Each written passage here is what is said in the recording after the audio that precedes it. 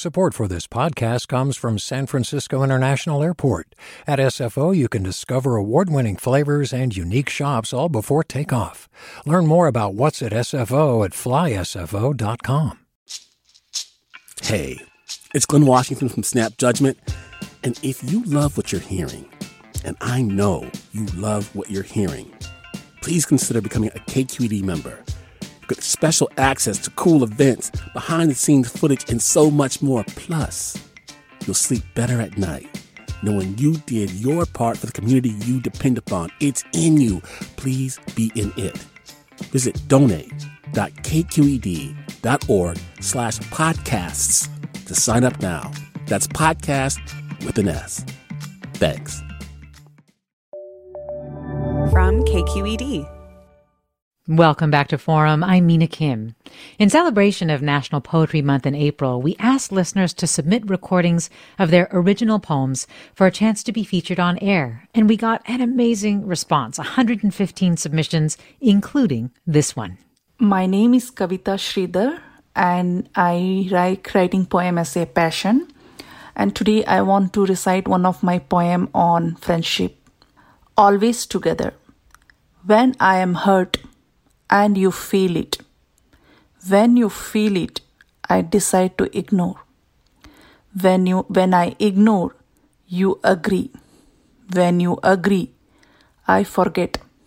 When I forget, you come back. And when you come back, we walk together again. No sorry, no forgiveness, just friendship, always together. That was Kavita Sridhar and her poem, Always Together. And if you're passionate about poetry, tell us about it. What do you love about it? What does it mean to you? You can email us at forum@kqed.org or get in touch on Twitter or Facebook at KQED Forum. And joining me now to present some more of the poems we received is Forum producer and fill-in host Ariana Prael. Hey, Ariana. Hey, morning, Mina. And you produced this mini poetry segment that we've been doing on Fridays this month. And I know it's also sort of a labor of love for you because you're a poet yourself. I am. Shall I kick a little something for you? Please. I'll keep it brief. So this is my haiku for Prince that I wrote in 2001. Vibrating clouds form, purple raindrops gather sound, musical water. Oh, wow. Yeah. I love that. And I love Prince, so as you can tell. And I understand there's a poet in your family, too. There is a poet in my family. My mom, she writes her poetry in Korean, actually, and then a friend in her poetry group translates them into English. And she was actually really thrilled that you liked one of her poems. And this one that you liked is also about rain, and it's called A Sudden Shower. 가끔은 하늘도 화가 나서 퍼붓고 싶은가 보다. 우르르 쿵쾅 샤. 이 땅의 먼지들이 씻겨 나아간다. At times, the sky must get angry and wants to pelt. Roaring, rocking, pouring. The dust of this land is washed away. If I had known there would be a sudden shower, all the things I don't want to remember, all those would have been left outside. On a sudden shower days, I will be standing there as if nothing happened. The sun mischievously smiles broadly. Oh, I loved that imagery. And, we did get a number of poems that took on the theme of nature, whether as metaphor or appreciation of it. And one of those poems is The Pink-Leaved Blossom Tree by Nicholas Bowen, who is 10 years old. Wow. Okay, let's have a listen. Yes. The Pink-Leaved Blossom Tree by Nicholas Bowen. I am 10 years old. There was a pink-leaved blossom tree that got prettier as the days went by. And every time I looked at it, my voice turned to a sigh. It was growing in my garden, getting taller every day. I sat down in my chair as my years faded away. I admired that tree, even in my dreams. But then I woke up and I started to see that there were not many days left for me, so I might as well sit down and admire the blossom tree. And Nicholas wasn't the only young poet we heard from, actually. Here's another one.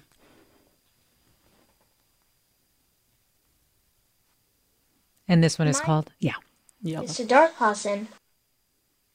Hello, my name is Siddharth Hassan. I am in 5th grade and I live in Mountain View, California. My poem is titled Yellow. Yellow. Yellow is the feeling you get when you're outside having fun. Yellow is the color of the big bright sun. Yellow is the sound of a nice breeze. Yellow is the taste of hot and gooey cheese. Yellow is the sound of a happy parade. Yellow is the taste of ice-cold lemonade. Yellow is the feeling you get when you're helped by a friend. Yellow is the sound of bones getting a mend. Yellow is the color of a vivid flower. Yellow is the smell of a steaming hot shower. Yellow is the feeling you get after a hard day's work. Yellow is the color of a bright field where animals lurk. Yellow is the smell outside on a hot summer day. Yellow is the feeling you get when there's a kind word you hear someone say. Yellow is the color of a bright shooting star. Yellow is the sound of a starting car. And yellow is a color that is warm and mellow.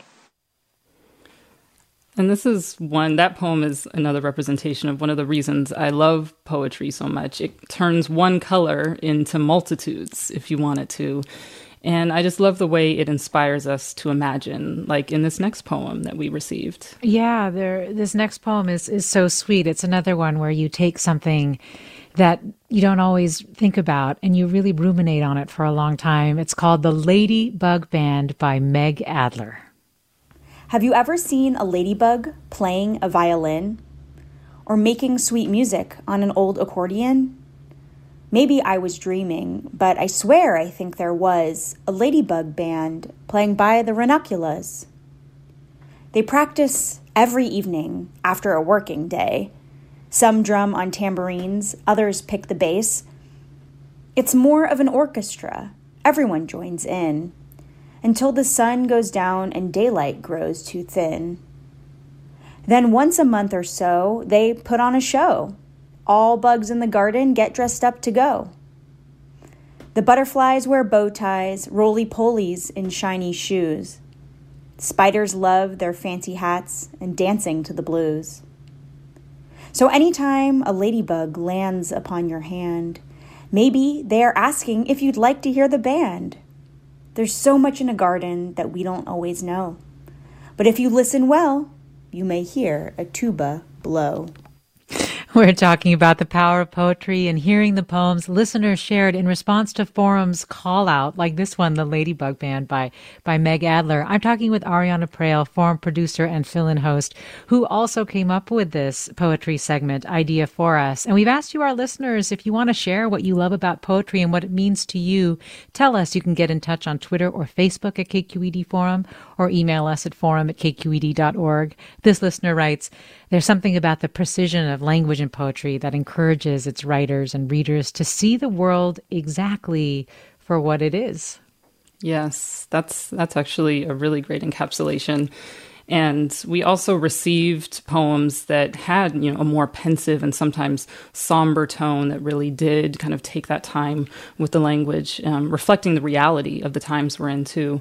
One of those was by Albert Flynn de Silver, who, after reaching out to him about airing his poem, I found out was the first poet laureate of Marin County. Oh actually. My gosh! Well, let's hear his poem. A haiku for California. Pair of black vultures glide between two burnt trees, not a word between them. A haiku from Albert Flynn de Silver. It's a reminder that California has become synonymous with wildfire. I mean, I feel a silence there in that haiku, the silence that occurs after destruction in some way. Yeah, and the imagery is so clear, and it's something that sadly we are familiar with as Californians, that you really can vividly see the vultures flying and what those burnt trees look like. We just did our segment on Monday that was looking at the fire season and how it's going to be sooner than it has before. So yeah, it's amazing when you can have such few words that can evoke so many feelings. Well, next up we have a poem by Sylvie Alsilvar, and it's titled Because the World's Heart is on Fire. Because the world's heart is on fire. Take the air in like your truest friend, because it, like death, is your body's constant, most consistent companion. Say yes to the heavy rise and fall of your chest when sleep comes, and you dream of waking in a field of dandelions bursting to seed, miles of softness matching how you hold your own hand in your hand, fold your fingers over your own fingers, imagining each pointer and pinky and thumb is a friend giving another friend a hug. Be stranger to no one, especially yourself. When you feel distant from who you think you are meant to be, spend every minute of brushing your teeth looking in the mirror at the centers of your eyes until your pupils dilate, signifying you are in love. Do not be afraid of loving everything. Even the dead jellyfish on the beach still glowing a bit of purple inside translucent skin, or the car alarm going off at 3 a.m. when you just began your cycle of REM, or the browning leaves of the orchid you can't get to bloom again, or the homeless man who screams and spits, or the shoelace that breaks off when you tie it, or the missing last page of the novel you couldn't wait to finish, or the doubt in your head that keeps trying to convince you your efforts at efforting are worthless. No matter what, do not die another death inside. Do ignite the fire starter that's easy to light, or the firecrackers that remind you of being a child, and run around with sparklers in daytime, making sure not to catch your hair or the too dry grass, because the world's heart is on fire, and you must not also burn away into piles of ash. Thank you, Sylvia Alcivar, for that. And we have more comments coming in from listeners. This one writes, my late mom used to write poetry, and there's a line of hers I always think of in April. I saw spring come today, coughing and lurching in a thin green coat. And then Grace writes, I'm listening in my car to the 10. Between that caller, Barry, and Mina's mom reading her poetry, I'm calling this hour Crying in the Nissan Leaf.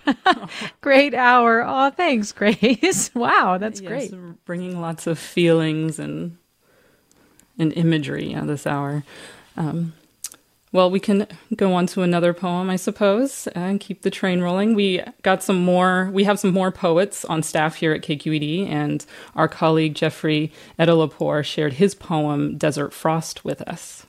It was all burned by the sun, the valley swollen with strip malls, the ash-brown hills pocked with gray rocks and the remnants of human hands, a check suitcase filled with sand, the lining torn open to rot and dust, slabs of broken concrete littering the dry riverbed, a chain-link fence crowning the high embankment, gone with rust and warped by the daylight's constant blaze. We walked here past the cacti, the alien howl of the peacocks, their brilliant plumes hidden behind the walls of a compound. Do you remember? I once found a feather, the indigo eye circling on a black matte plain, gazing back at us, or beyond our bodies to the horizon, seeing nothing at all, its beauty intact and useless. Our gripped hands held and released a pressure, the language of skin on skin.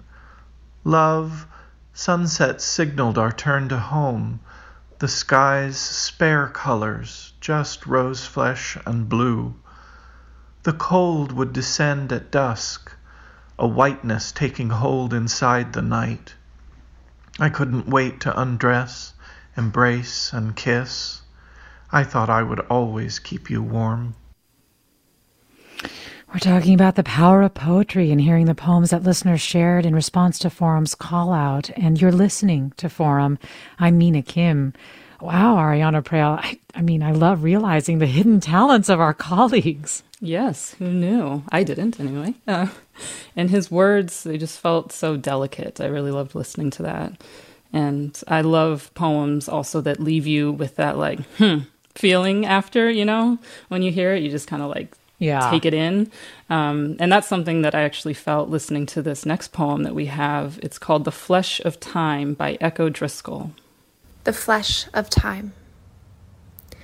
How do you spend time? With quarters and pennies tossed into sun-splash fountains, meager transactions for any sweet bitter moment. How bold it is to claim that we can spend time, like crumpled dollars ordered in a register in exchange for some fruit or a single box of yet-to-be-bent spaghetti. I guess we are just hungry for something, anything that we are truly capable of sinking our teeth into. After all, there is no raw, pinky flesh of time to tenderize, no chewy chocolate hours we can melt beneath our tongues. We spend time just to buy time, for quality time, for some leisure time, for playtime. And that's all we're really doing, isn't it? Just playing time, or playing it out, replaying it, or playing with it as an imaginary friend we'll never quite get to touch. Yeah, that was The Flesh of Time by Echo Driscoll. That one really just resonated for me personally. Just playing with time, and especially in this past year where there's been a lot of time, and time has kind of taken on different dimensions with our reality. It's just... yeah, that one just really resonated. Yeah, there really has been a lot of time. I wonder if that was part of the reason that we were getting poems about a lot of objects, right? Objects that we're probably musing on because we're spending a lot more time sort of in a space. So things like rubber bands and pants and... Yeah, I really appreciated the creativity, and I do just want to shout out to everybody, again, the 115 submissions that we got to this call out, and appreciation for people wanting to share their work, and knowing that we weren't able to get everybody on air, but I loved listening to the range of emotion and a lot about relationships, like familiar relationships and friendships and love and nature, and also some that were speaking about political themes or just in reaction to the time that we're in. It really was a broad range. Yeah. Well, Robin tweets, for me, poetry is the watercolor of language. Well, we're going to close out the segment here with your choice of Esther Lim Palmer's poem, The Binding Bee. The Binding Bee. Do we wake to wither, or climb high for the rounded sky? Must it be either? I've grown in stillness, letting bumblebees sip my sweet nectar, and feeling their soft fur fill the hollow of my face as they wiggle with natural contentment. Here comes the rain again. Let me not turn like autumn leaves, red and brittle with age, fallen and forgotten underfoot. Let me live renewed in evergreen glades, among the hum of bees in the hive of bliss they will bring. Those lines, I've grown in stillness and let me live renewed. I'd say that's a lovely feeling and thought to end on. Yeah, renewal. So much talent among our listeners. And if folks want to find out the poets' names, the poems, and audio of the poems that we've aired, there will be a post on KQED Arts page that will go live in the coming days. And I want to reiterate Ariana's thank you to the more than 100 poets who shared their work with us. And we wish there were more Fridays in April that we could have aired them. Our thanks to Sarah Pineda for making this post happen. And thank you, Ariana, for this really inspired idea. Yes, thanks for having me on to talk about it. Forum is produced by Ariana Prale and Blanca Torres and Caroline Smith. Susan Britton is our lead producer. Our interim senior editor is Judy Campbell. Our engineers are Danny Bringer and Katie McMurrin. Our interns are Leslie Torres and Kimia Akbari. Our executive editor is Ethan Tovin Lindsay. Our chief content officer is Holly Kernan. I'm Mina Kim. Thank you for listening to Forum. Have a wonderful weekend.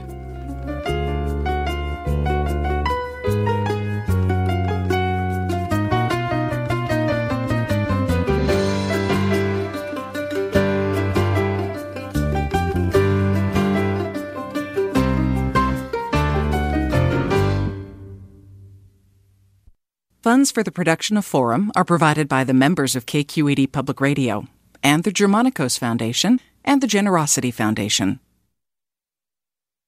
Support for Forum comes from San Francisco Opera. Set 10 years after a school shooting, the critically acclaimed opera Innocence takes us into a complex emotional journey where our understanding of innocence and guilt is constantly upended. Kaya Sariaho's ethereal score collapses the past into the present as a community of survivors grapple with how to move forward. Don't miss the highly anticipated American premiere of Innocence, June 1st through 21st. Learn more at sfopera.com. We've all got those parts of our house where the internet just won't go. Well, if you had wall-to-wall Wi-Fi from Xfinity, you could worry less about dead spots.